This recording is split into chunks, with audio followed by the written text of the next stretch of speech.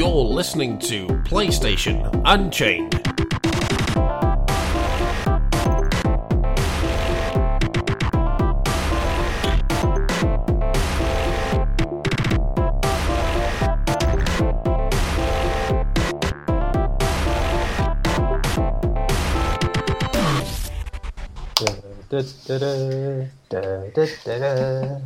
Anyway, yeah, let's forget that bollocks. It's episode 83 of PlayStation Unchained. That's the wedding march, if you wondered, because our dear Benjamin Shilliver is getting married in Final Fantasy. Yeah, not in real life. Yes, later, after this very podcast. So we think it's not real life. We don't know for sure. Yeah, we don't know the arrangements that you make in these mystical worlds. So yes, I have the groom himself, Ben Shilliver Hall here. Yeah. Hello, everyone. I can't believe it's tonight. I'm going to get married on Final Fantasies. I can't believe it. Oh, I'm excited. I'll get some cake. Excited for the actual wedding or for the free items you get? The cake. Hey, I paid for my wedding. I paid for both of us, so. How much did it cost you to pay for the wedding? £20. Wow. Real money? Yeah, real money. You have to spend real money to get married in that game? Yeah. Oh, man. Vegas is cheaper than that. It's $40, I think it is. Oh my word. That's, you got to buy one bracelet each. But I bought it and gave it to her, and then I bought my own. So wait, they're $10 a bracelet? $20 a bracelet. So you spend €40 or £40. No, £20. It's $40. Conversion rate, I suppose. Yeah, conversion. Well, it's about £22 and $35, I think it is. I can't believe it, Ben. Hey, I'm getting a mount, an emote, a wife, and cake. I was going to say, isn't your wife going to be wanting them out? Yeah, you're getting a two-person mount, which is useless unless she's with you all the time. Well, no, because anyone could get on the mount in your party. Even you could get on my mount. I'm still having an affair with you, Megan. And I'll get some cake. This mounting each other. I think the important thing is I get cake, guys. You get cake. That's fine. I'll be propping up the bar as usual. Well, I wanted a stag night, but nobody would accept doing naked extreme fights. But What are you talking about? I would totally accept it. yeah, I wanted to do some naked unsynced extreme fights for funs. Then technically, shouldn't you do the stag night in a different game? Like you go somewhere else to go and do your stag do. So you just start acting like Final Fantasy characters in, I don't know, some zombie game or something. Yeah. I do. Anyway, before we forget, also note that Gary Bagdasarov is here as well. Yes. Gary. How are you today? I could be better, but I'm decent. Are you mourning your Gwent trophy on the Twitter? I'm not mourning it. I'm just angry about it. It's one of the most time-consuming trophies to get, and it's completely glitched for me. And They are the worst. I'll say that. it took me about 10 to 15 hours to get this trophy. Whew. I have all the side quests, playing every person I can possibly play, hunting down every card, and nothing.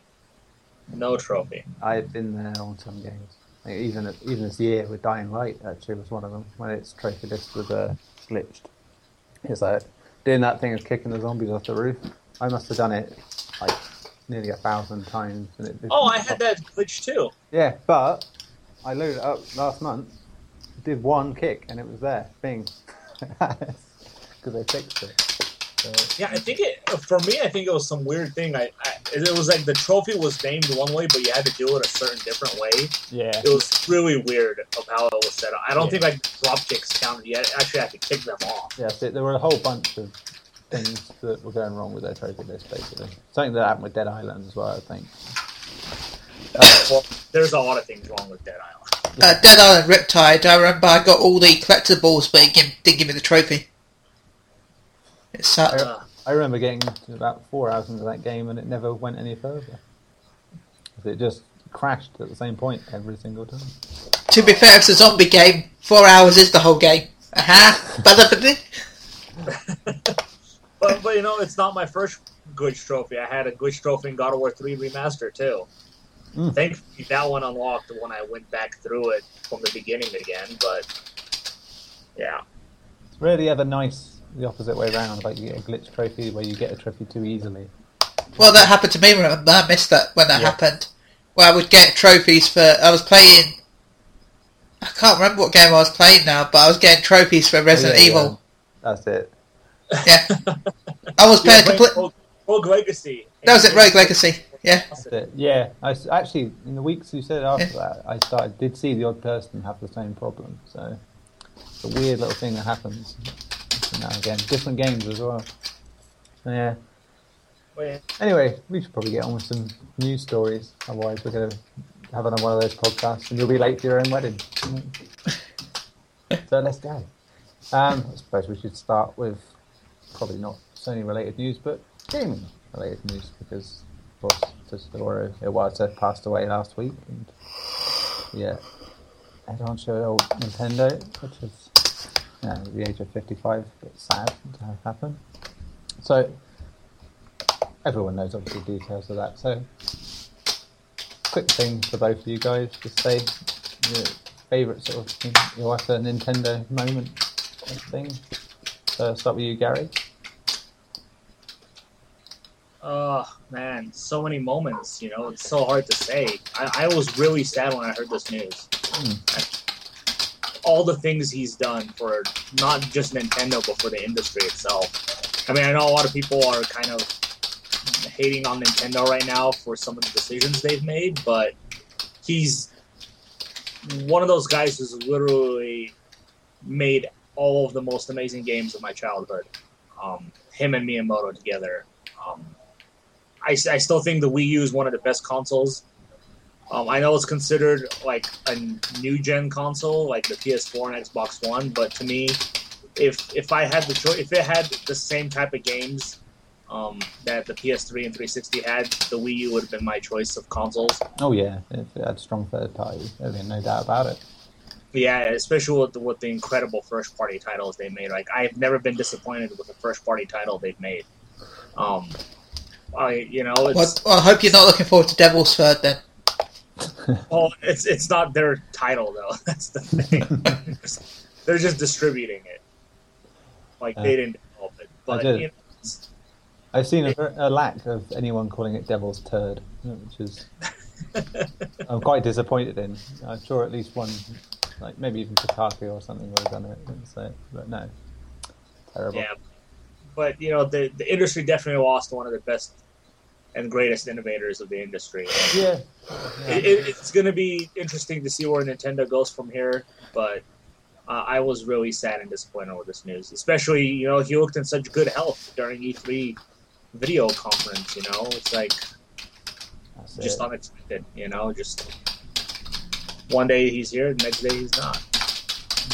The terrible thing, you'd hope, though, with the influence folks like him have had at Nintendo, that will carry on, because they've instilled that in that company, and it's the way they do things. So it shouldn't change too big, I think.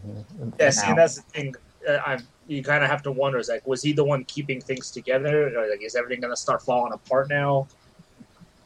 Well, because besides him and Miyamoto, and Reggie, you never really heard about anybody else. No, that's it. But at the same time, it take over. Yeah, at the same time, it could have the opposite effect. There could be positives that come out of it. There could be a more driven focus in what they're doing, while still retaining, that childlike philosophy of making games fun. And it could work out for the better. It's not to say anything against the writer at all, and that. It's just saying that change of direction with that influence having been over them for so long could make a better company in the long run. Yeah, agreed. But for me, the biggest concern now is how it's going to affect their first-party titles. Yes, straight up, that'll be the first thing. Because Miyamoto, he's 71 now. He's not going to be around for much longer doing games. No, surprisingly, he still is, to be honest. But yeah. What about you, Ben? I was thinking about going to bed at the time, but then it was incredibly depressing. It hit about 3 a.m. in the morning, I think it was, when I read about the news. 2, 3 a.m. I was just about to go to bed myself. Yeah, I ended up staying up till like 4 or 5 a.m. thinking about all the old good games. I was sat there thinking I really need to buy a Wii U. It did make me think that, I have to say. Because it's like, as much as I am born of Sega in the old days, it's, I've had my fair share of Nintendo consoles, and there's several games that he's had influence in, and yeah, it's not any company that really makes things like that, and it's definitely going to take some sort of hit in the long run, I think, but maybe not straight away. I think, as I said, Gary will still have that for a while, where his influence will still be felt in their first party stuff. But yeah, in a few years' time, could be a telling point. Right. Yes. So, hopefully all the way on the up and up. So. Yeah, like, the thing that really irritated me is also listening or reading comments and stuff, and people are just so disrespectful. Like, I read a comment, like, well, maybe now Nintendo can make a good console. It's like, really? It's like... Especially Patcher. I just... It's like, man passed away and you're so disrespectful. It's like, I don't care if you like Nintendo or not. You don't do that. That's... No. So, especially for someone who's, his good deeds far outweigh any negativities, you could say. Which is a lot more than you can say for a lot of people in the game industry. Mm-hmm. Oh, so... And to say that from, like I said, for me, personally played mainly Sega and Sony consoles for my entire life. It's like, respect is there to be had with people like that. Like they're the people that shaped the industry and made it what it is, and keep it from being the murkier side that you see in most modern gaming companies. Yeah, I think like the one of the developers at 343 Studios, the guys who are making Halo 5, he gave us condolences on Twitter, and somebody responded to like, "Why don't you put co-op back in? We don't care about this." And like he just lost it, and he just went off on this guy. And it's like, come on, like seriously. Yeah. Luckily, I didn't see much of the negative stuff. It's a lot of so much positive stuff. Thankfully, it was really good. But I think we'll move on from there now, and we'll get back to regular PlayStation news.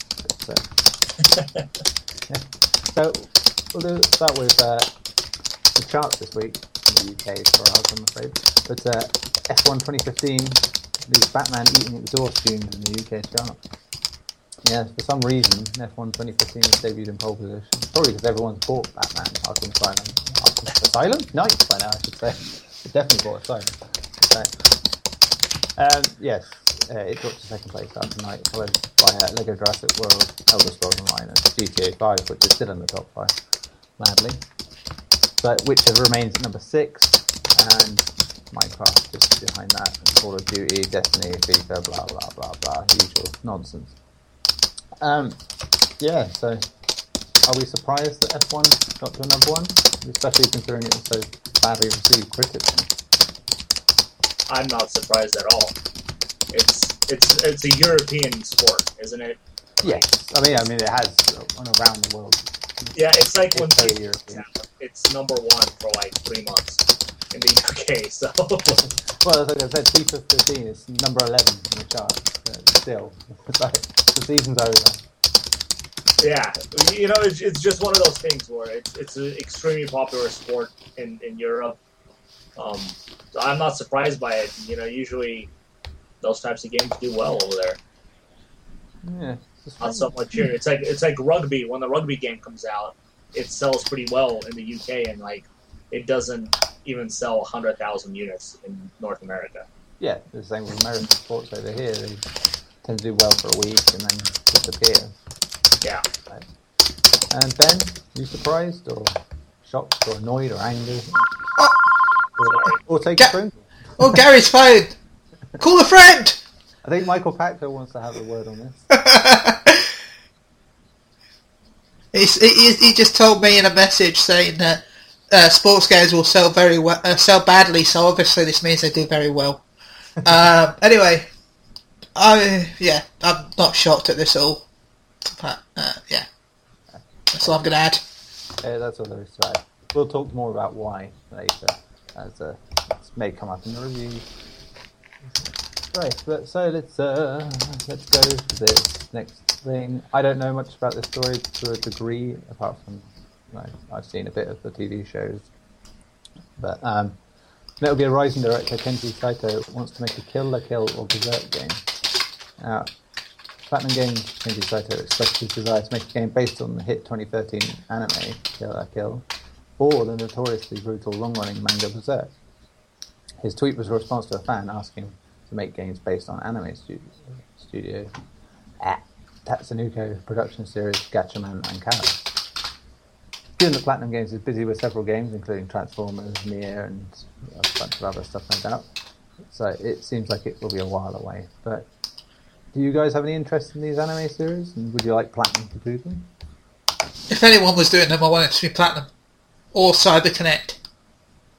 Yeah, I mean, I've seen a bit of Kill la Kill, and it is Platinum to a T. So that's their sort of thing, straight away.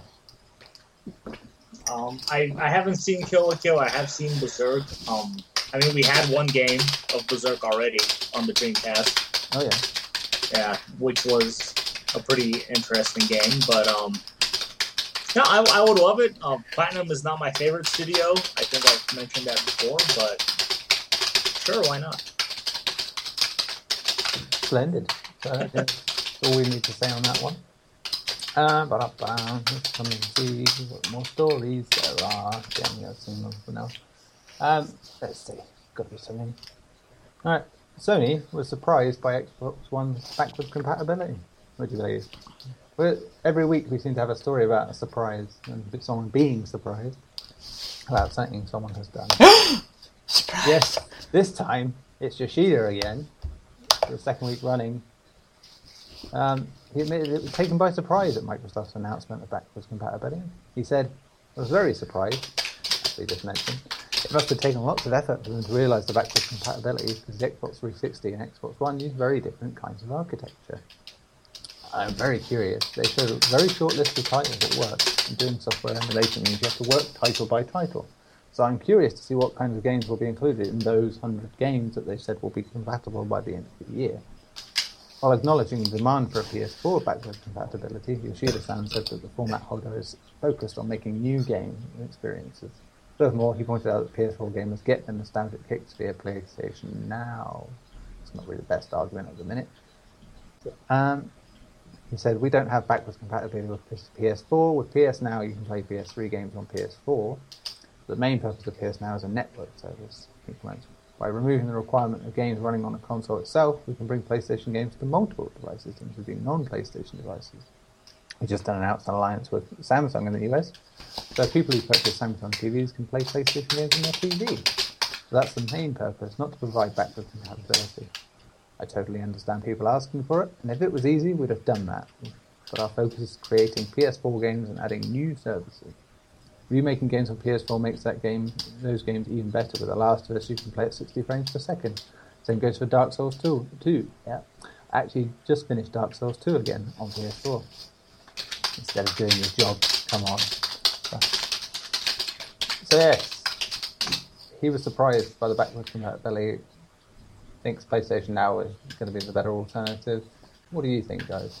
We'll start with Ben. Well, to be honest, I rarely play my old games, if I'm honest. My PS3 is probably covered in dust and coughing and go, why do you not play me no more? I don't know why it sounds like that, but that's what my PS3 sounds like. Is it an import? Is that what it sounds like? Why you not playing me? Insert disc. Why you not? Anyway, but PS Now, I'll probably use that more than I would actually backwards compatibility, mainly because I can use it on any device. I don't care. My PS4 has enough games. So yeah, my PS4 has enough games right now that I don't need PS3 games for it, but PS Now allows me to play PS3 games on my phone, on my telly, on my Blu-ray player, on my Vita, on my watch one day maybe, anywhere I want, and it'll also allow me to play PS1 and PS2 games. So yeah, that's more important to me than anything. Yeah, I think that'll be the one that matters in the end. It's just once it has more formats in PlayStation now, and they've got their subscription model nailed down, it's going to be amazing. And then, yeah, I do honestly believe it'll be a better alternative than, hoping that that title you really like is going to be coming to Xbox One that was on Xbox 360. It's this is what I said. I think back at E3. Sony are looking more to the future with what they're doing. Whereas Microsoft is sort of doing something to try and win E3, and like had this big statement of intent. Oh, look, you can play your old games. So yeah, make the jump. You can come. But like I said, most people have already made that jump, and so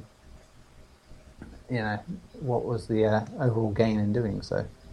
What about you, Gary?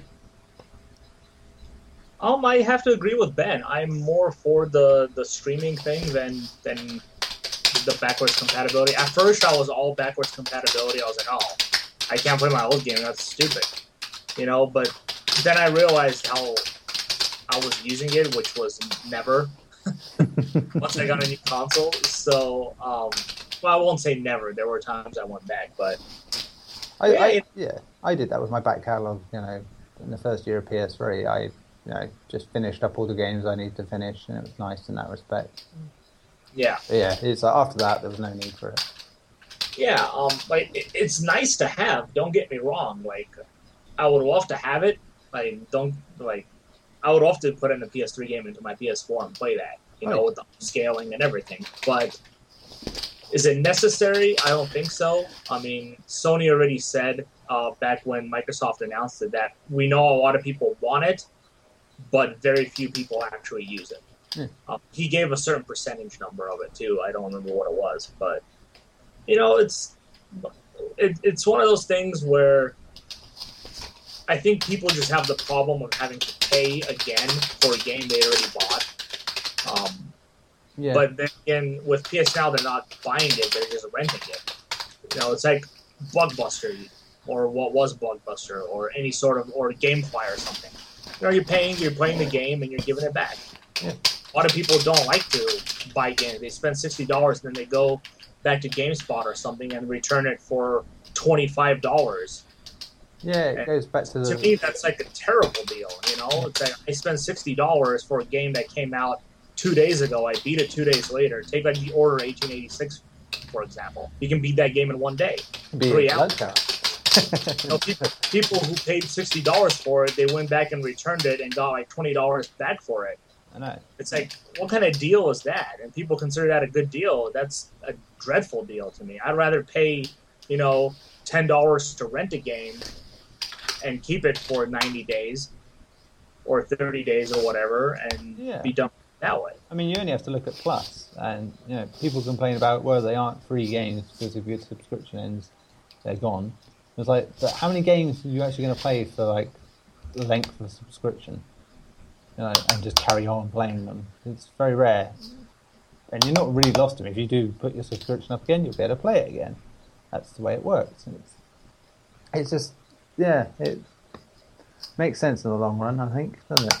Plus, remember, if you in America, you can actually subscribe to PS Now rather than actually constantly paying rentals. You can subscribe for a month, play all the games you want, kill yourself because you play all the amazing games because there's a lot of games on PS Now already, and then end the subscription, and that's it. You paid $15, I think it is, or is it $17? $15 to $17 to play all those games. Or $20 still. You're paying $20 and you've got access to about 70 games. Yeah, see, that's my only problem right now with PS Now is they don't have the same games available for streaming or for the subscription model than they do for the regular model. I didn't know that. I'm also worried that they're not going to bother with the Vita in time on the PS Now stuff, because the fact that it was supposed to be at the same time and now it's coming later, and that would have been one of the perfect machines for it. It already works on the Vita though. Oh, apparently it's not coming out until after it's been tested on everything else. I have it on my PS Vita right now. Do you? Oh, maybe that's a European thing then. I think Well, the European one, it basically is not out on the Vita. Yeah. You can't do subscription on the Vita. It's only on PS4 right now. That's it. Okay. And plus, Neil, they did the same in America as they're doing here. They rolled it out on PS4 first, then they waited a month and rolled it out on Vita. Right. That's what I was saying here. I just wondered if they'd end up doing it here. This is the way they're treating Vita at the minute. You wonder. Yeah, and like you guys said, I think the big deal for me is going to be when and if they get the PS2 titles on there. I mean, once they start rolling PS2 titles on there, I'll be 100% behind it. Oh, yeah.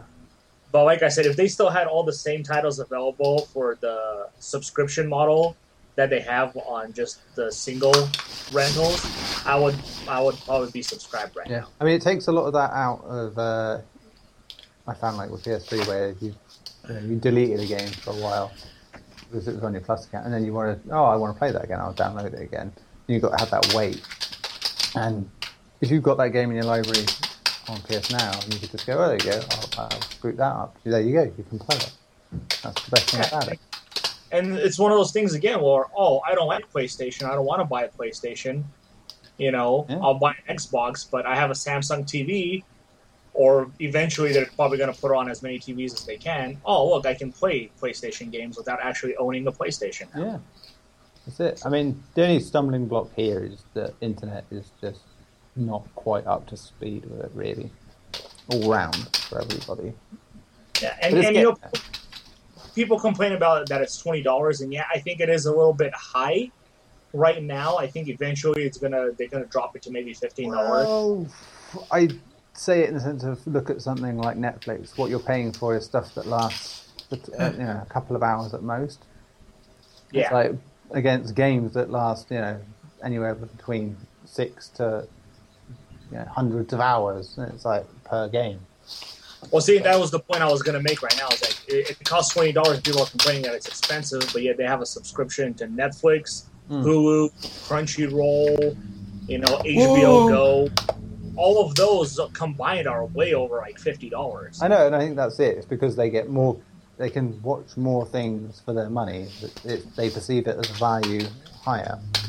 Whereas, like, you play a couple of really meaty games on PS Now in a month, you probably say, I haven't really got my money's worth out of it. I'm not saying that's my opinion, I'm just saying there are people out there that are like that. And will just think that because they haven't played 20 games this month, it's just been a waste of their money. Yeah. Yeah. Anyway, let's move on from this story and talk about something equally ridiculous. Prototype 1 and 2 did eventually come to PS4 this week in a weird bundle that... Kind of. That wasn't very good, as it turned out. Yeah, it just turned up at the price of, what was it, £40, I believe? And, it's been proven not to even work at the same level as the PS3 and 360 versions. It's not really much of a remaster. But, I suppose there was no excitement for it. I was only playing Prototype 2 a couple of months ago on the PS3, and to be honest, it does not look much better for the money they're charging when you can get that game for next to nothing. So, what are your guys' thoughts on it? Start with you, Gary? Well, you're re-releasing two what I call very mediocre games. The company came out of what I consider one of the best PS3 games, and that was Hulk Ultimate Destruction. Yeah, which you can feel a lot of in those games. Yeah, and they went in and they pretty much made the exact same game, but without the Hulk and without the license. But it just wasn't as polished as the Hulk Ultimate Destruction was. And then they went and did the sequel, which I was very confused by because the first one didn't sell very well at all. And I kind of already knew that if they released this game, that was going to be the end of that studio, and that's exactly what happened. But this release is very confusing in a lot of ways because they never publicized it in any way. Nobody knew. Well, it was rumored for a long time, but it was official word. And then just out of nowhere, Prototype bundle coming out on Xbox One and PS4 today. And it's like, what? It kind of reminds me of what Sega did with the Sega Saturn. Yeah. And announced at E3, and it's like, it's going to be available this week. And everybody's like, what? Only even less underwhelming in the end. Yeah, and it's a complete cash cow for Activision. I don't think they didn't put much time into it at all, because... You could say that about a lot of Activision stuff that isn't their big fun. Yeah, but it's like... They wouldn't put too much time and effort into two games that didn't sell very well for them at all. So why re-release it, I have no idea. But Which is odd as well, because, personally speaking, I find them better games than the Infamous games. That's just me. Well, Infamous came out about the same time as the first Prototype, if I remember. And yeah, I actually quite prefer Prototype. Yeah, no, will fool me, but there you go. yeah, but for $40, Nah. both games, Like I say, considering it was free on Plus like a couple of months ago, the second one. and from what I've seen, it's not even like a remaster. It's just No. They ordered it over without any graphical updates or anything. Yeah, well, Digital Foundry did their little thing on it and found that it actually ran worse than Yeah. the original version. So They didn't test the PS4 version, though, did they? no, they reckoned it did run smoother on PS4, but still, nothing. That probably just means it runs at equal value. If anything. I don't know, a PS4 one normally runs better. Yeah, which would make sense. It won't look any better, it won't be any better, but it'll run a bit better. Yeah, basically they've just smudged in the rough edges to make it look a bit smoother. It's just like a nice gold turd instead of a normal turd. Well, it's a shame, because no, in fairness, the games play well. Prototype 2 is a great game in its own right, I think. And it doesn't need that. Like, I think someone said it's like, if this is a test to hype people up for an announcement for a third Prototype, they've done the wrong thing. For it, that's for sure. All I know is, if it was cheaper, I'd buy it. Yeah, but like I said, it's like we've had the second one free on PS3 not long ago, and the other one you can get for £. And they pretty much run the same. It's not worth it, I think. Anyway, let's move on. As we've got all our opinions that way. Here's an interesting one because we've talked about it many times, I think, on this podcast. Dead Island 2, the oft-delayed Dead Island 2, is no longer being developed by Jaeger, which is slightly unsurprising considering the constant troubles it seems to have. Deep Silver has announced that Jaeger, the studio behind Dead Island 2, is no longer working on the sequel. A statement sent to us, the company stated, with Dead Island 2, Deep Silver has always been dedicated to delivering the sequel that Dead Island fans deserve. After careful consideration, today we announced the decision to part ways with development partner Jaeger. We will continue working towards bringing our vision of Dead Island 2 to life, and we'll share further information at a later stage. Yeah, it was originally planned to come out just a few months after Dying Light, funnily enough, which I think was back in March, April sort of time, and then got delayed again. And it was to next year. There's no replacement developer on hand, and since that article, Jaeger came out with a statement which I had predicted earlier in the week that it sounds like Jaeger had ideas for the game, Deep Silver had ideas, and basically they weren't matching. And yeah, Jaeger basically saying as much. So yeah, do you guys think there's any hope for Dead Island 2, Ben? I kind of want it, and then I kind of selfishly don't want to. Because at this point then, I've played a game that's never going to be released, and that feels amazing. In case anyone knows, I wrote a preview of Dead or Alive. Dead or Alive. Dead or Alive. Oh, we don't know, it's Dead or Alive right now. Ooh. Yeah. I wrote a preview last year for PSU.com on Dead Island 2 because I played it last September. And it was really bad. Yeah, it was on a sorry state then, wasn't it? Oh yeah, it was horrendously bad. As I said before, I think the worst part had to be the crafting system. The worst crafting system I have ever seen in my entire life. Yeah, that's one of the things I was thinking this week was, you had these big games that influence the rest of the industry with what they do. Like, GTA 3 made their sandbox world that everyone wanted to copy straight away, and generally there were decent copies. But the whole Minecraft thing, crafting, is there's so many games that just do it so badly and out of place. It's ridiculous. It's like it just gets shoehorned in too much, I think.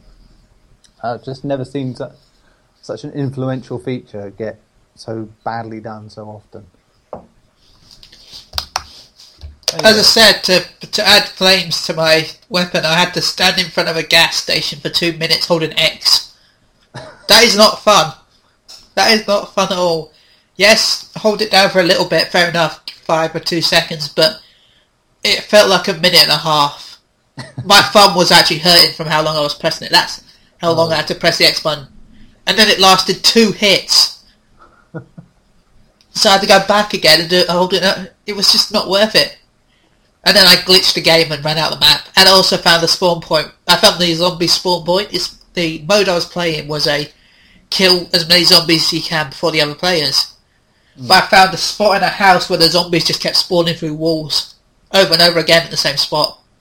So I kind of won because they wouldn't stop spawning.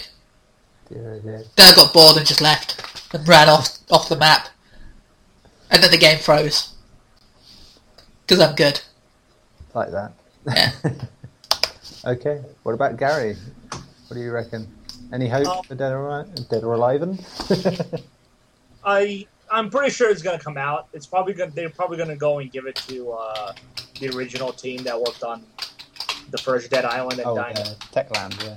Yeah, they'll probably just go back to Techland. But Techland have left them pretty much and with Warner Brothers now. But Warner Brothers doesn't own them. No, but they seem to leave them with pretty... It wasn't on friendly terms, from what I can tell. Yeah, it wouldn't be the first time, though, that such a thing happened, I suppose, so... Yeah, but I'm sure the game is going to come out eventually, no matter what, depending on who's developing what. But my whole problem with it is Jaeger, they're kind of a newer company. They released, in my opinion, one of the most surprisingly great games of the last generation with Spec Ops: The Line. Yeah. That game was phenomenal to me. But the storyline was so dark and gritty. It was a very realistic storyline of what you would expect to happen in a real war. Well, they made the idea of a very generic shooter into something quite deep and thoughtful. Especially if you have the name Spec Ops, which is one of the most tainted names in video games. Yeah. It's just the best one games they released. Oh man! I mean, it is almost like a middle finger to the very name, the very game that they've made. I don't know.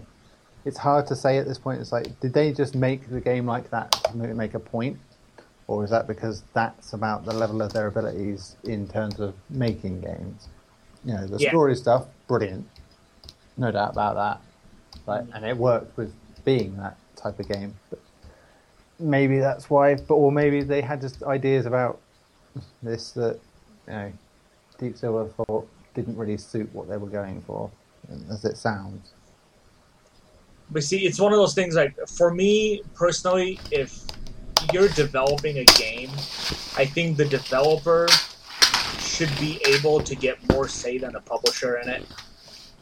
That's just me, because they are working on the game. I think they would know what type of game they want to make. Obviously, you approved the type of game they wanted to, which was the first Dead Island. When they released that first trailer, oh my god, this is going to be a super serious game. That trailer won awards for them. Yeah. You know, and then it comes out and it's like this cheesy half-comedy game. You know, it's completely opposite of what you showed off. And then here comes Dead Island 2, and it's telling you exactly what it is. It's a fun... And like, that trailer was brilliant. Yeah. It was one of the best trailers of E3 and one of the best trailers I've ever seen.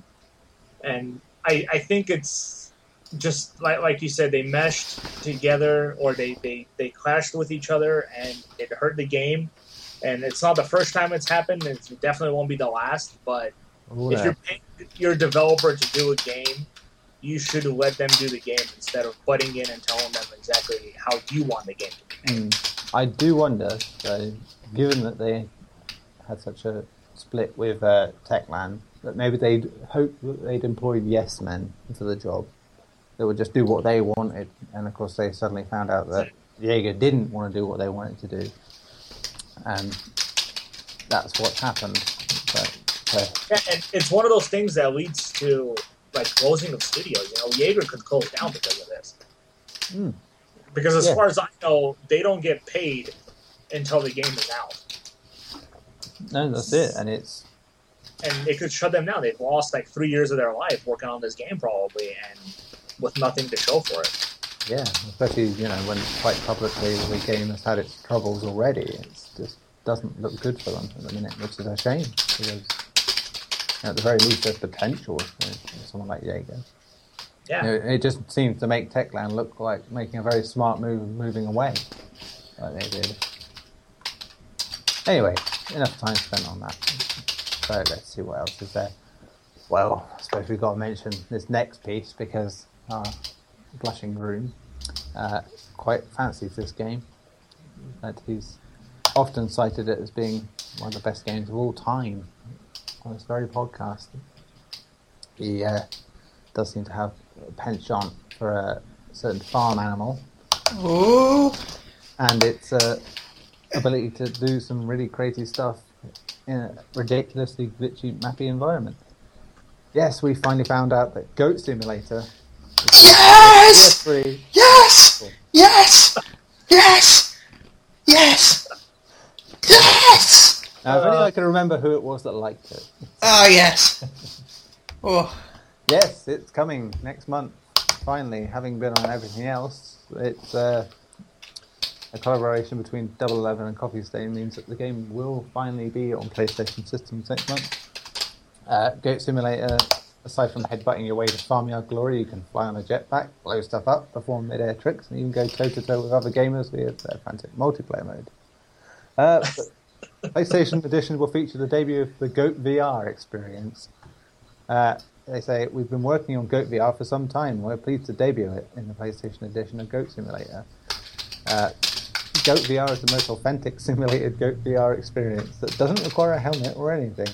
Although it's not quite ready yet, we felt it better to stay ahead of the crowd and let it out into the wild.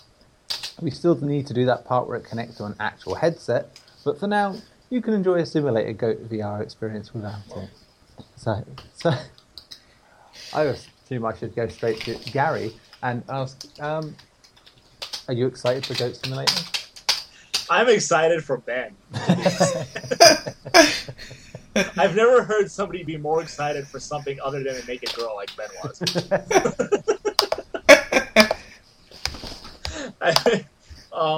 But yeah, joking aside, I'm happy for it.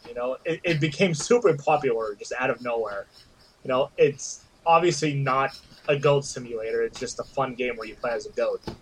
But yeah, it's great. VR mode. I'm wondering if they're going to release all the DLCs for it. The zombie one and I would guess so. The MMO one. I mean, they haven't announced it. I'm kind of sad that there's no Vita version though.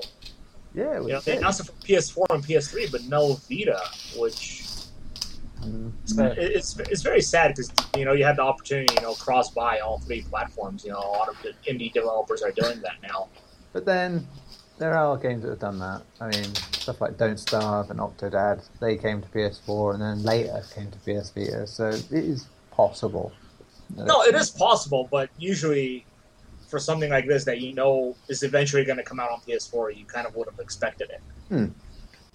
But no, it's great news. It's probably going to sell quite a lot because of all the hype behind it for the longest time now. But yeah, I'm happy for you, Ben, that you're finally getting what you want. I know you probably bought the Xbox version without even owning an Xbox One. So. Well, I have it on PC and phone, so I'll buy it on PS4 as well. Maybe PS3 just because need more. Yeah, you heard within seconds of that announcement coming out this week, Ben said, "I'm buying everybody a copy." I mean it. I'm not joking. Yeah, I'm going to buy everyone, as long as it's not ridiculously expensive, of course. Yes. Yeah. How much is it on all the other platforms? I don't know. Xbox, PC is about £5. I'd say it'd be probably about one of those 12 quid games. Right? Yeah. I think it's going to be like $1.99. Yeah. Or 9. Sorry. I think it's going to be about 10 quid, maybe. Yeah. Yeah, it'd be around that sort If of it's price. $20, it's not worth it in my opinion. Dear. Ah. Yeah, so you're excited, mainly. That's Yeah. me. I'm down to review it as well. Of course, yeah. First person goat mode, yes! VR goat mode! Oh, I'm gonna go faint. Be right back. Okay, let's see. I'll do a couple more stories because they're already dragging the old time out on just the news alone. Let's go into Gearbox. Are developing an authentic new Brothers in Arms game. Would you believe? Confirmed it's developing this, so it's in the incubation stage. Favourite person of Mr. Gary Bagdasarov, Randy Pitchford, confirmed that the studio is working on the franchise now.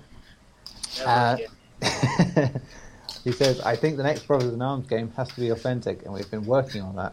He says, I feel we have unfinished business there with both the fiction and the history. I'd like to get into that. I've spent a lot of time thinking about it. He thinks about things, Gary. Would you believe? Sadly, it takes a lot of resources, energy and money to do what must be done, so it's not something I feel I could do completely alone. Yeah. I need good partners for it, so we've been talking to great folks, but it's really putting all that together that's the limiting factor. Once we put all the partnerships together in terms of publishing, collaborators and creators, we can talk about it. I feel like I'm on the brink of it, but we're not quite there yet. Once that happens, development will really take off. And then sometime after that, if we don't completely kill ourselves, we'll announce. But we're in the incubation phase with the next one, that's for sure. So it's the subtleties for something that's coming, but it's coming. So, yeah.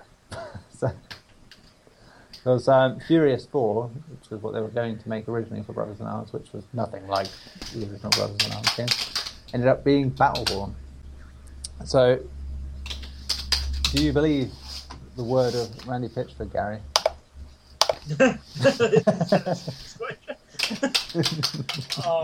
I don't believe a single damn word he says at this point. He's a lying ass clown, in my opinion. But you can announce whatever you want. You can say you're working on whatever you want, but chances are you're just going to go back to Borderlands like you always do. He's literally made this announcement twice in the same week as well. He's done it with Duke Nukem and this. He said the same thing when he goes, oh, we're going to make it, but we want other people to work on it. Which is basically saying, yeah, like with Colonial Marines, we want to be able to blame someone else when it goes wrong. Exactly, and then continue to defend it. But, you know, personally, if it comes out, I hope it fails miserably in spite of him. I'm sorry to say. But I think this just, in my opinion, proves that Gearbox is not a very good video game design studio. You know, they made Borderlands, which technically isn't a good game, but they passed it off as a great game because they put RPG and said that it was an RPG. That's why your bullets miss 90% of the time. But yeah, I'm sorry, Ben. I know you like Gearbox. I know you like Borderlands, but who says I like Gearbox? I dislike the company. Okay, so you just like Borderlands, which is fine. Yeah. The greatest thing about Borderlands is his writing. That's I'll give it that. Like, the writing is phenomenal. But now that they lost the writer, he left. He went to a different studio. I don't know what they're going to do then. And in all fairness, in the Borderlands franchise, there's only been one really good game, and that's 2, and that's it. Like, pre-sequel was pretty bad. I must admit, I loved the story pre-sequel. Yeah, story was good, but as a everything game, else was bad. It was erratic and rushed. Like, so really, they've got one game that's dying good, in my opinion. And I really love that one game. It's like Borderlands 2 is still one of my favourite games ever. But the other games in the series haven't been as good. Yeah, you know, you announced the Furious 4, which you should have gone with because you could have kept the writer for that time period and made it Borderlands in World War II. Yeah. But now you're going to go with an authentic game, and we've seen how well you do an authentic game with Aliens. So, oh yes, Mr. I'm a big fan of Aliens. and Duke Nukem, are you kidding me? You're going to pass that off to a different developer? I mean, like I said, unless it's certain companies doing that, it's just not worth it. So the guys behind Shadow Warrior could do it. The guys behind Bulletstorm could do it, and that's it. Yeah. I think really they'd be my 2 choices to make the Duke. You bought the license just to let it sit there, and that's exactly what they're going to do with it. Yeah, they're not the only company to do it, I'll say that, but yeah, they are one of those companies, sadly. Just Yeah. hold on to things. Sad. Ben, what This about is you? one of the reasons I didn't buy Homeworld re-release is because they released it. Yeah. I would love to buy Borderlands 3, but that's about it. I'm not going to buy anything else of theirs. That's it. No, it's like Colonial Marines to this day. It's just the nicest thing you could say about Colonial Marines was that the multiplayer was hilarious fun. But a game about aliens shouldn't be hilarious fun. And the sound effects were authentic, but that's not them. That was 20th Century Fox. Yes, as I think dear Jim Sterling, who's also not quite a fan of this, is pointed out that to that indie developer in his recent interview, it's like the sound effect, if that's what you're going on, someone else's sound effects to be your highlight, then that just shows how poor a job you've done. I'll say this. If Creative Assembly can make a successful Alien game where you don't fight, you run and hide, and it's the first game they've done that's not a real-time strategy game, then Gearbox can do a freaking shooter on an Alien franchise. Yeah. I'm sorry, it shouldn't be hard. I mean, that was a good thing that Sega came out of it with some sort of redemption for what happened. Yeah, and it makes me even more sad that they canceled Obsidian's RPG and went with Colonial Marines instead. Sad. Sadness of all sorts. Let's see, what else have we got? Shenmue 3 Kickstarter. It ended with $6.3 million. It's all good. We all love that. Yeah, it ended last night, I believe, wasn't it? It was roughly £4.1 million for it over here. It's become the highest funded video game project on Kickstarter. But it's also benefit from an enhanced battle system because of that funding. Yeah, it also reached that 2 million goal in less than 24 hours when it came out, following the unveiling at E3. And also became the fastest video game on the crowdfunding service to hit the 1 million mark.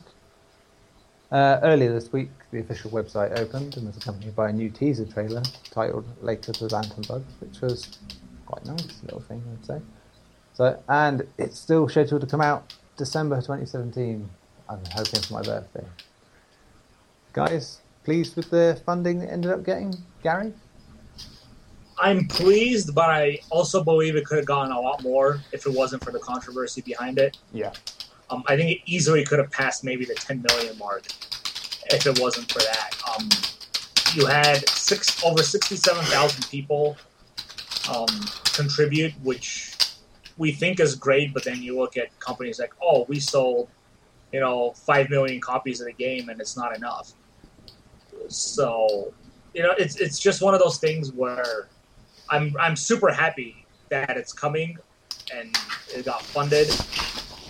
I think that was a given, though. Once they announced it, I think everybody knew that it was easily going to reach its goal. Oh, yeah. But, yeah, the controversy behind its listing really hurt it, in my opinion. I think it hurt it more than it helped it.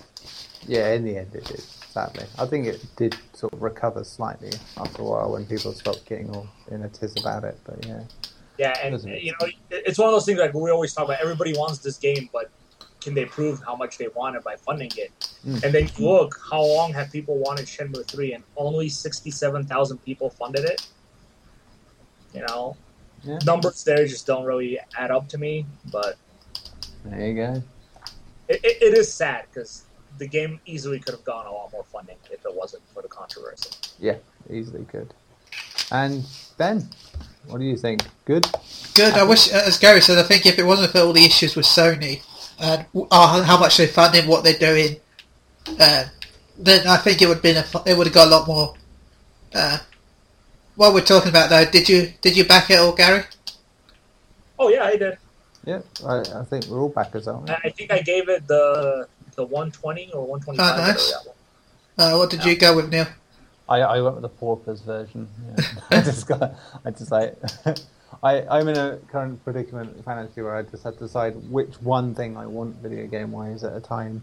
Yeah, it's gonna suck to wait until 2017 to get my money back. Yeah, I mean, at the same time, it's like, I could feasibly wait because it's my birthday around that time, so I could be like, yeah, that'd be a great birthday present. But I don't know, it's kind of nice to know that it's coming and that it's there. Just now I have to hope that it's good. So, Anything, this should be a point that everybody should look at and see, like, wow, people funded a game that hasn't seen a release in over 15 years, franchise, and it just shows you how much people want it. And a lot of studios need to start looking at Kickstarter if they don't want to fund it themselves or they can't afford to do it themselves. yeah. Time splitters, guys. Come on. Yeah, Streets of Rage. Streets of Rage. Come on. Get on with it. Yeah, Right. it's just sad for the controversy. I think what would have helped if they came out and been straightforward with it and said, we are helping fund the game, but we just can't fund all of these features. If you want more features in the game, you can contribute to it. I think they kind of hoped that it would be obvious because they were on Sony's stage to do it, and I think, yeah. Well, it should have been obvious when they only asked for $2 million. Yeah, I mean, because, financial. Shenmue 1 cost $50 million to make. Like I said at the time, I think people were just too caught up in the whole hysteria of it and sort of dragging it down with details. People just wouldn't have listened properly anyway, and it just would have killed the buzz. So I can understand why, but it'll hopefully tell people in the future how to sort of make that disclaimer straight away, and people will know anyway that, oh well, if it shows up at this company's conference, that means that they're the ones helping pay. So there's a little bright side out of it, and that's the problem that goes with being the first to do it like this. All right. Like we said, if it all goes right, then it's put Sony in a good light in the future. Anyway, one last story before we go on to feature and review stuff. The Nathan Drake collection has removed the forced motion controls from Drake's Fortune, which may be small news, but for me, as someone who really hated that in Drake's Fortune, it's amazing to know that. Yeah, they've basically tweaked Drake's Fortune to be more like Uncharted 2 in the collection coming up. So using less of the old 6-axis stuff to make throw grenades and such as they did back in the day, which I really, really, really, really, really, really didn't like at the time. so yeah, it's good to know, isn't it? Are you more intrigued now about the collection, guys, knowing that Uncharted 1 will be a little revised and more like the other games? Ben? I was excited for it anyway, even without the extra stuff. I didn't mind it, to be honest. I didn't mind the 6-axis controls. I nearly platinumed that game, but nearly. So I had this thing with certain franchises. The first game in a franchise I really had trouble with, and just saying that was one of them. It didn't do it personally as a game. It wasn't until the second one I was like, wow, that's amazing, great, lovely. Like that, it's got a little too rough around the edges for me. And Gary? I'm kind of with Ben. I was gonna buy it regardless. I really didn't have too much trouble with the motion controls, but it's fine if they remove it. I think it'd be better if they gave you the option if you want to use it or not, rather than just straight out removing it. I don't know. Can they even use it with the PS4 pads now? Yeah, it's got 6-axis in it. Yeah. Yeah. Just. Oh yeah, of course. Remember now, Infamous and stuff. It's like. Yeah, I'm actually hoping what they do is they implement the touchpad for some of the puzzles like they had with Golden Abyss on the PS Vita. Yeah, that'd be cool. Kind of like scratch the screen to do the charcoal outlining and stuff like that. Yeah, I mean, if they had more stuff like that, that's great. That proves it's not just a simple, here's 3 games we bundled together, give us your money sort of thing. It's nice to know they are doing new things with what they've given us. Yeah, and obviously a photo mode, if it has one, is going to be awesome. But... And it's pretty much guaranteed to be a decent port because Bluepoint are doing it. So they generally do. Which they've done a lot of great. Yeah, they've done some really good ports. So. Yeah, but yeah, I am excited for it. Like I said, it kind of sucks that they just straight out removed it rather than give you the option of turning it on or off.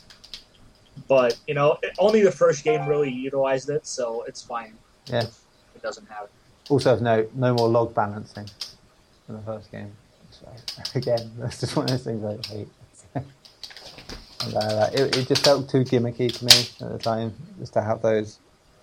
So I'm kind of glad they're not in there. Oh, I suppose that's all our news now. We've used all our news stuff up. So, Ben, it's that feature time again, so you have to tell people what the title of this feature is, don't you?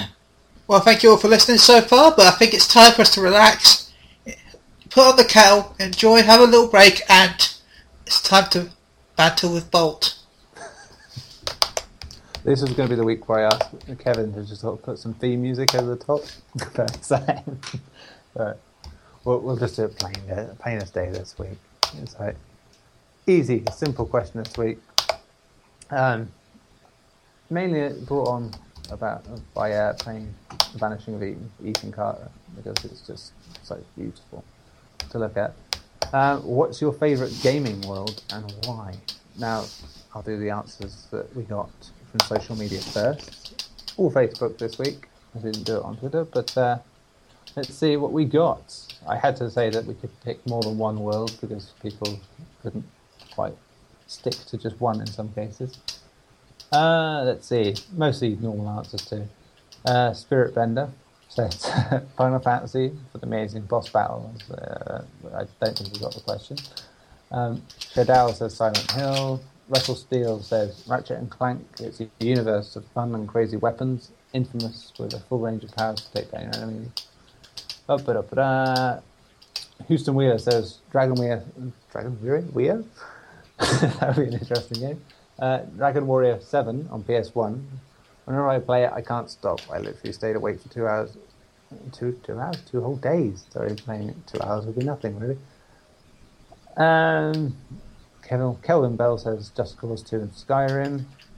Chris H. Wilson says so many choices. The several billion-dollar mansion from Resident Evil. And the original Silent Hills town. A few Skyrims from some people. Darian Bow just says Pandora from Borderlands 2. And yeah, that's probably the best ones we got for this week. I will personally say nothing yet. Ben, go on. What are your favourite gaming worlds?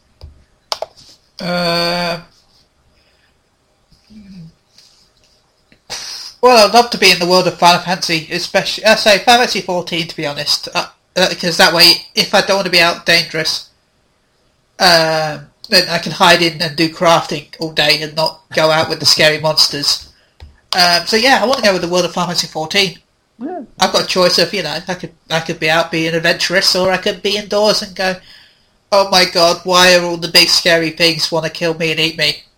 It's okay, I can make the shoe instead. Yeah, so that's my choice. Any other notable mentions? If I could, would I be able to gain the sort of things in that world? Oh yeah, you'd be in that world. Okay, then Infamous, so I could have superpowers. Or Saints Row for superpowers. Oh god, I just do that. But a very dull world, other than that.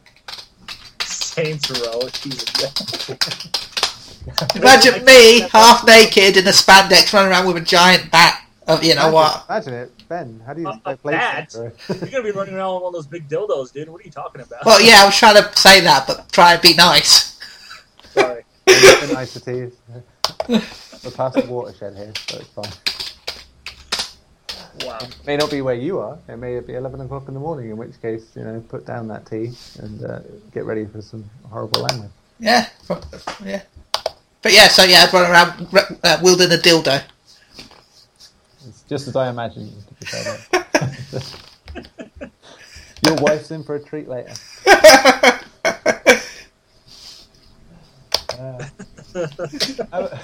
How about you, Gary?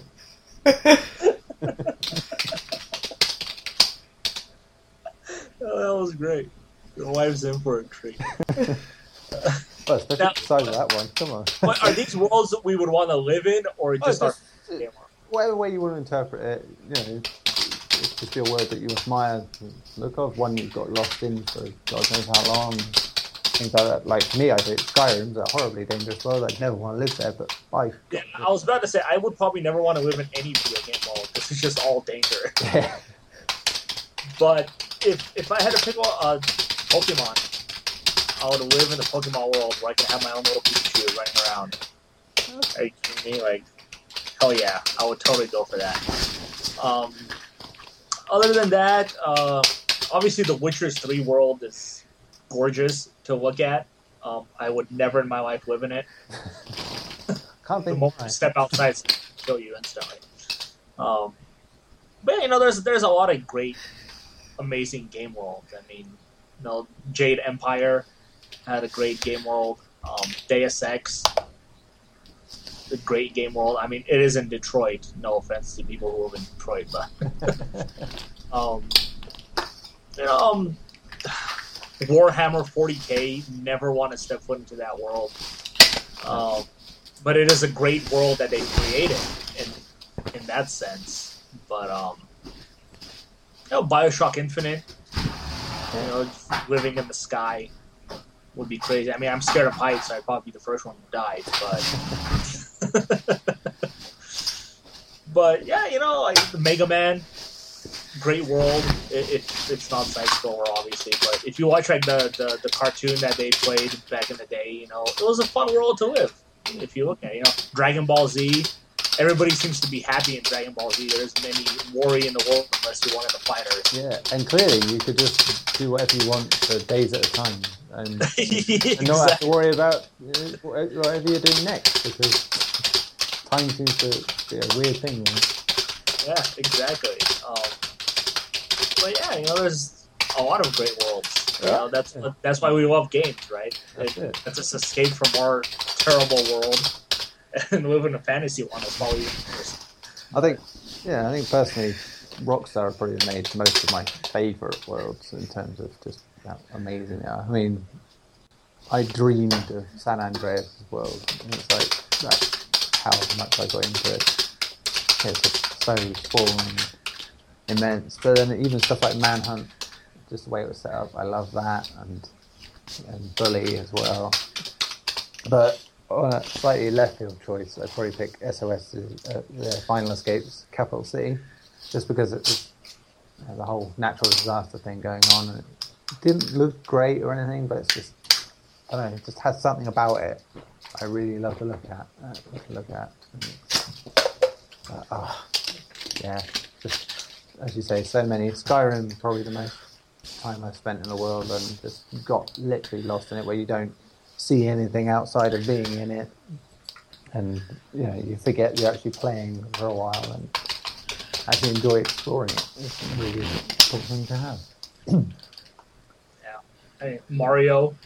I live in Mario's world. Yeah, I'd probably say the same as Sonic, to be honest. It's like I pretty much close my eyes and run through pretty much every zone of Sonic 1 without.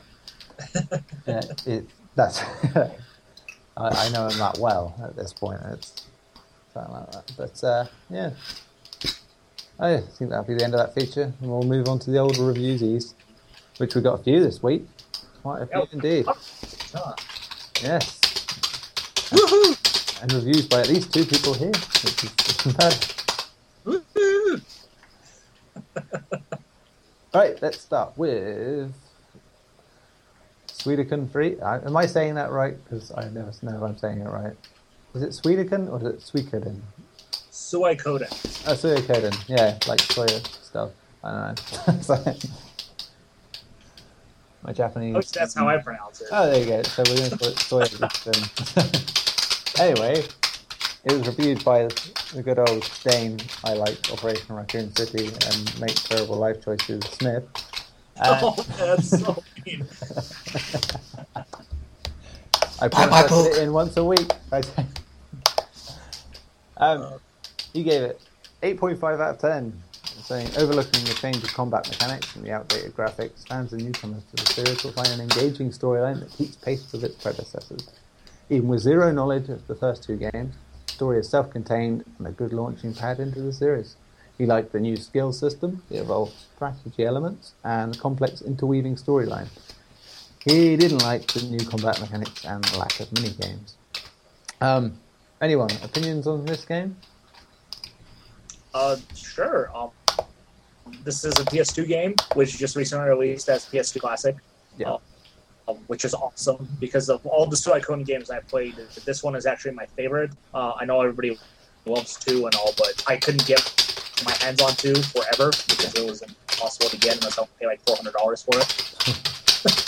But yeah, 3 is definitely my favorite. I loved it. The world is great. The story is great.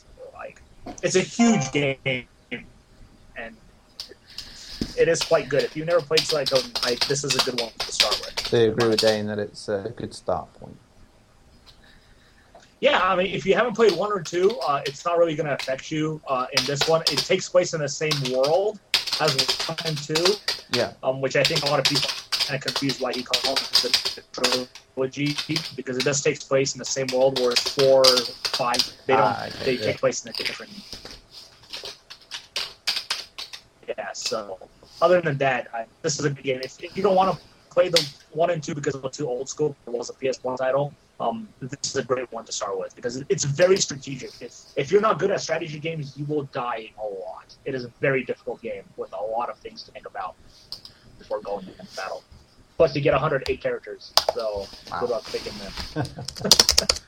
Well, that's with every Suikoden game. There's 108 stars of destiny, and you don't have to recruit everybody. Some characters you just don't do. So, All right, Ben, any opinion on this? Not really. I've never really played them, so Yeah, can't really say anything. So we'll move on, and we'll move on to a review by someone who's here today. Gary, you reviewed God of War 3 Remastered. I did. You did. And you give it 9 out of 10, and says that God of War 3 is a title worth playing, as you can see by the review score. But it's just hard to recommend one game for $40 when you can spend $20 and get 5, including God of War 3.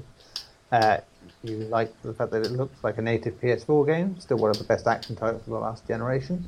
Great combat and puzzles. You didn't like the price point, the fact that you can't rotate the camera in photo mode, and not very inviting to newcomers. So, yeah, I'll start with you, Gary, on this one, I suppose. So, yeah, you enjoyed it still. You still think it holds up well. Oh, it holds up beautifully. I mean, like I said, it was one of the best looking titles of the last generation. And the touches they did, especially to the character models, like Kratos looks like he was made for the PS4. Not everybody got the same amount of detail outside of the main character, like Kratos, Zeus, Hades. They all look great, but characters like Helios and Hephaestus, they still look kind of iffy and very muddy. But yeah, to me personally, the touches they made, it looks like a PS4 game, like a launch title PS4 game. Wow. I obviously wouldn't compare it to something like The Witcher 3 or Batman Arkham Knight, but it does look like a PS4 game in my opinion. But yeah, it still holds up. Yeah, does it run smoother? It runs at 60 frames a second now. Nice. So even though like the game ran pretty well on the PS3 at 30 frames a second, I believe it was, I did notice that it is a lot smoother when you're being attacked by a bunch of guys now. You know, like there's those parts where a whole bunch of dogs spawn or a bunch of soldiers spawn. Right, It runs beautifully with all these characters. Like it's just no screen tearing, no jaggies, nothing. I didn't encounter a single graphical problem in that game at all. That's high comment. And apparently it's done by a 2-man team, I heard this week. Which is incredible. If it's a 2-man team, more power to those two guys. Are you kidding me? They deserve the $40 then. They're asking for it. I was telling you, 16-man team who worked on Arkham Knight PC. That's just sad. But yeah, like it is an inviting to review because it's the final chapter in the whole grand story. Yeah. You can say there's 3 games, you know, God of War 1, 2, and 3, and then the other ones are just prequels, but I consider it all part of the main story. So technically there's 6 games. Yeah, they all tell their own little bit towards the main story, let's be fair. Yeah. Yeah, and, you know, just jumping into the final chapter, like they try to explain things that happened in the past, but it's not in great detail. So, you know, like when Kratos kills Athena, you're like, well, why did he kill Athena? You know? Yeah. I mean, you were kind of thinking it would be in their best interest. Sorry, go on. No, I was just going to say, like, why is there this war going on? Why is he pissed off at Zeus? Okay, so his child and wife died, but they never tell you in God of War 3 that he was the one who actually killed them because he was being manipulated. They never tell you that. So you're like, oh, did Zeus kill them? I don't know. So it expects you to have some knowledge. It does surprise me that they didn't sort of bundle the other two in as bonus content. But then again, it's more work, I suppose. So. Especially when you release God of War Saga that has 5 titles in it and you can get it for $20. Asking for $40 for just the one game is, in my opinion, a little too much. If it was $30, when it's a very straightforward game as well. Like it never had any DLC or anything too, so you're pretty much getting exactly what we got when I wanted. It's mad. Big games that didn't release with DLC. Yeah. It happened once, guys. When a game was good enough that it didn't need DLC. Yeah, that's it. C'est la vie. Next game is Deception 4: The Nightmare Princess review. Before I go any further, anyone know anything about this? Ben should know. He reviewed the third game. It was an interesting game. Yeah. It's all about trapping people and hurting other people. Cool. Not a bad game, and I will buy it when it goes down in price. I asked Chin very nicely. Yeah, we'll quickly run over this one to say that Simon Sayers gave it 7 out of 10, saying, looking past its dated graphics, the players will find a game steeped in strategy and high on challenge. Despite the repetition, there's no disputing that chaining together a huge combo to torture and kill mere mortals can be an extremely satisfying way of releasing your daily stresses. He likes the wide variety of entertaining traps, very challenging and moreish, added replay value with the Deception Studio, create your own quests and download others. Trial and error gameplay can get frustrating, he said, in the bad points. Looks dated, and timing has to be so perfect for fighting more than one enemy at a time. Yes, he gave it, as we said, 7 out of 10. We'll move on to the next review, though, as we've got some stuff still to do here, peeps. What do we got next? The Fall review, again, by Simon Sayers. And he gave this one. I hate the 2 pages thing in this review sometimes. Get to the second page. He gave this 8 out of 10. He said the controls could be more intuitive, as could the interacting with objects. But overall, the Fall's winning combination of great storyline, well-penned script, and impressive game world makes it one of the best indie titles out there. He said immersive storyline and great script, brilliant audio work from the voice actors, soundtrack is great too, and clever logical puzzles that fit in with the sci-fi theme were all good points. And on the bad side of things, control scheme and interacting with items could be more intuitive, getting stuck because you've missed spotting one vital item due to the need to search high and low with your flashlight is also a bad point. Is this game on any of you guys' radar at all, Ben? Nope. No? Gary? It wasn't. It probably will be now, though. Yeah? Yeah, I'm intrigued after hearing the review and seeing some of the bits of it. It's interesting. Yeah, I'm a very story guy, so if it has a great story, I'm all for it. Yeah. Moving on to a game then that doesn't have a great story, and in fact doesn't have a lot going for it, to be honest. Godzilla on PS4. And this was reviewed by... Oh, me. Okay. To which I gave it the headline, King of Monsters caught Jester of gameplay. Because it was atrocious in a lot of ways. And I said, what could have been a cheese-filled celebration of the history of one of the most famous movie monsters around instead winds up as a tragic and premature obituary. I give it 4 out of 10, people, because it's just disappointing. I even before I asked to review it, I asked to review it. I expected a 6 out of 10 game that was, good fun, bit flawed, but good fun spirit sort of thing. But no, it's a terrible waste of the license. Great fan service, lots of stuff that feels like authentic Godzilla stuff. The music's there, and the roars, and the people looking, the monsters looking like people in giant rubber costumes. But it's just, you have to steer Godzilla and any monster, not only with the camera, there's 2 sticks to move and then with the camera, but L1 and R1 to see left and right. That's terrible. It is. It's just ridiculous. You can complete the main campaign in just over half an hour, really, and then after that, it's just repeating that in order to unlock more things.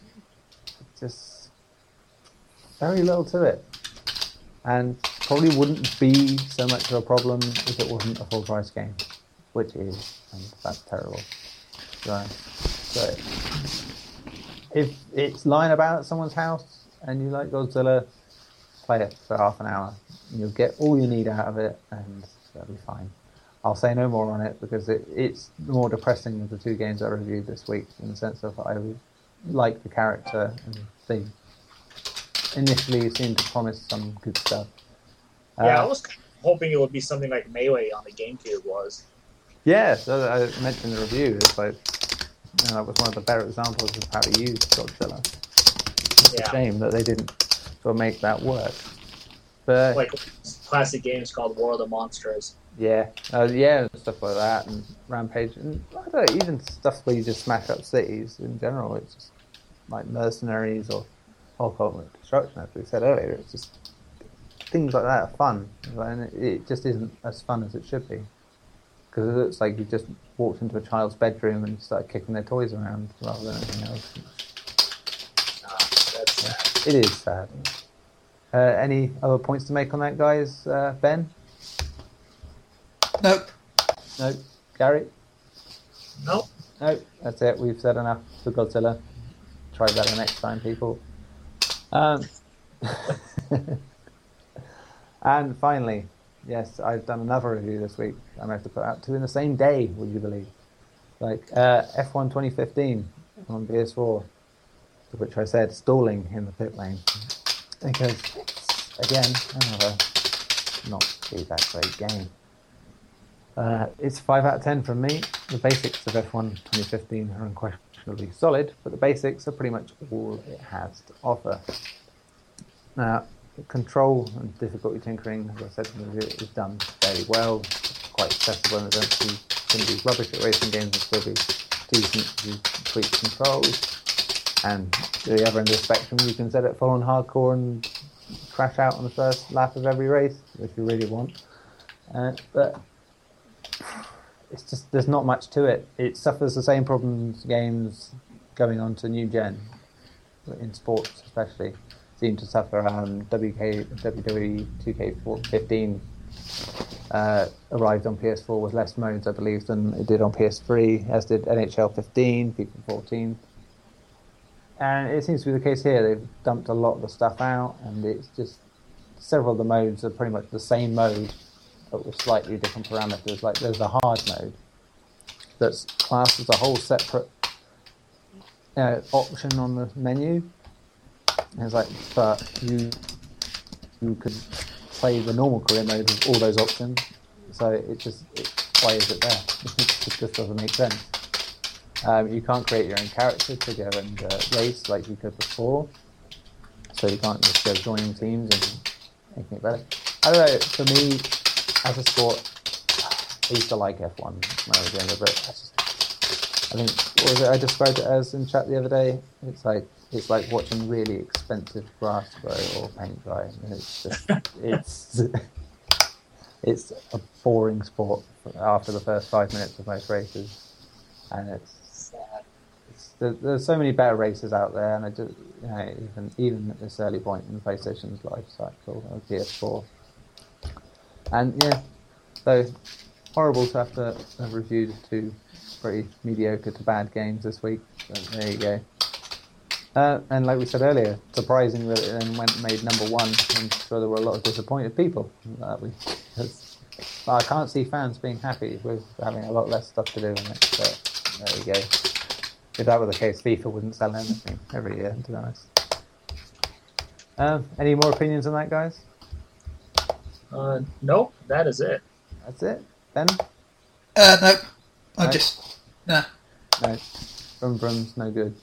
Good. We're out on that one. So we move to that final section that we do love so much, to the old what are you playing? Now, Ben, as you're probably putting your tuxedo on right now, and Just spraying You on should the see how many people are here. Yeah, and spraying on the old Calvin Klein. Even Gary's here. Even Gary's here. Oh, I'm here. I'm streaming it live on our still channel. I'm still stuck at the bar. Yeah. See, this just sounds like real weddings. I'm just sat chatting nonsense for hours on end, still drinking my beer, and it's like, oh, is it on? Okay. Before you walk down the aisle, Ben, Yeah. tell us, what have you been playing? This game to make sure I've got enough money and get everything ready for it. Has that been your only game this week again? Yeah, pretty much. Oh, shocking. So I best turn to Gary then. Yeah, I've kind of gotten back into Final Fantasy for a little bit just to attend this wedding. Obviously, Witcher 3 got a platinum trophy in God of War 3. I'm playing the Dragon Ball Z game on my phone, which I actually kind of enjoy. It's quite fun. But yeah, that's it, actually. Wow, there's a lot of people at that wedding. I know, I've just seen. I was just watching the stream. Oh, we've got 5 viewers. Wow. Oh, yeah, I'm one of them. And Gary's the other. And then there's me, the third one. I got a first-person view of the wedding. I'm in first-person view right now. Yes, for anyone listening to this later in the week, it's like if you go into the archives on Twitch, it'll be there. It'll be Final Fantasy XIV Chili's wedding. Quite the momentous occasion. And, I might get the tissues out in a minute. But, Yeah, you look dashing, man. You should totally wear that all the time, man. Well, thank you. I want this fat cat that this person has. How do I get this fat cat? It's even called Fat Cat. That's its name. It'll come over to you, by the way, if you feed it. Oh my god, where do I get one? It's a very hard to get item. Son of a... sorry. Anyway, yes, I'll talk about what I've been playing. Well, the wedding is going on in the background. I have been playing those games I reviewed, and I started thinking, after the greatness of having to review Rocket League and Batman and getting these stuffers, will I get to play anything nice and new and cool again? And I did, because I'm currently playing The Vanishing of Ethan Carter, which is just, game atmosphere is just absolutely wonderful. And it looks so good.